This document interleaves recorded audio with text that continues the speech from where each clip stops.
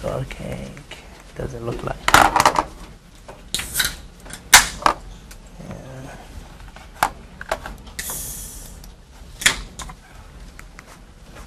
So what's Hajj? Hajj is pilgrimage in Islam.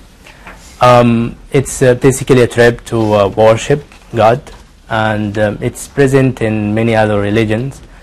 The only special thing about Hajj, it is happening every year and in a specific time, and it has to be done by Muslims. So every year they have to go to do it.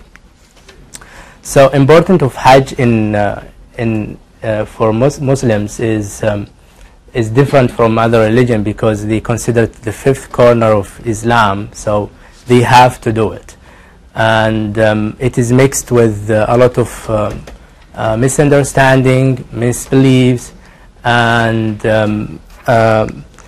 they believe that they have to exhaust themselves to get some reward, some of them, which is not true. An example for that is a guy from Bosnia, this guy here. He walked 300-600 miles to go to do Hajj, which is not supposed to be done, but he believes in that. Some of them are taking a very luxurious trip, paying a lot of money to do Hajj, which is not also the correct thing to do. Some of them, they pay about $300,000 just for the trip, 14 days. And some of them, they pay $500. So this is a big discrepancy between the people who goes, and this is the misbelief and misunderstanding of Hajj. Frequency, some of them, they go every year, and some of them, they go just once per life.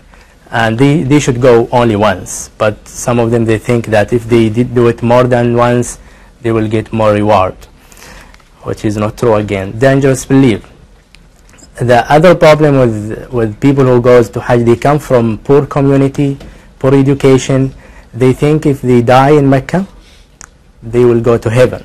So they come prepared to die, and this is another problem.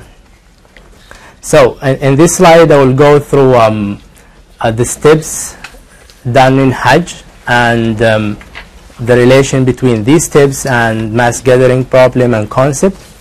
So Hajj starts in, it is over 14 days, start from day 1 to day 14, and they start to gather in Mecca downtown, which is basically a mosque, from day 1 to 18. And this mosque actually went to at least 5 expansion over the last maybe 20 years, just to accommodate people. And if you can see people everywhere, and the problem is how to accommodate these people, not in this area, but as living, because you have to stay for 8 days. So all the buildings around the mosque are actually hotels, apartments, just to accommodate these people. And it is very expensive, so not all of them can afford the living there. So some of them, they live far in very low quality hotels, which is not healthy and contribute to the problem with Hajj. So this is the new project that is they are building, is to expand the area for prayer and the accommodation.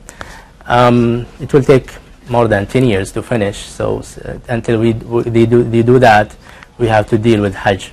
So after day 8, they have to go to another place called Arafah for 1 day. This place is an open place between the mountain, and they cannot go with cars. They can go with buses, but the bus should park away from the place, and they have to walk. So everybody has to walk to the middle area, and that area is actually a small hill. And the hill, they have another misbelief in that place. They think that they have to climb the hill to get some reward, which is not true. So these people trying to climb, And just taking your consideration that these people are not healthy. The average age is around 45 to 50. And when I said 50, it equal to maybe 70 in North America, because they come with chronic diseases, and so trauma is very common in that place. The other problem is the weather, and we are in fall, and this year Hajj was in fall. The temperature was 38 degrees centigrade, 100 Fahrenheit. So they try to decrease this temperature by releasing some mist, which what you see here. It is not that effective. So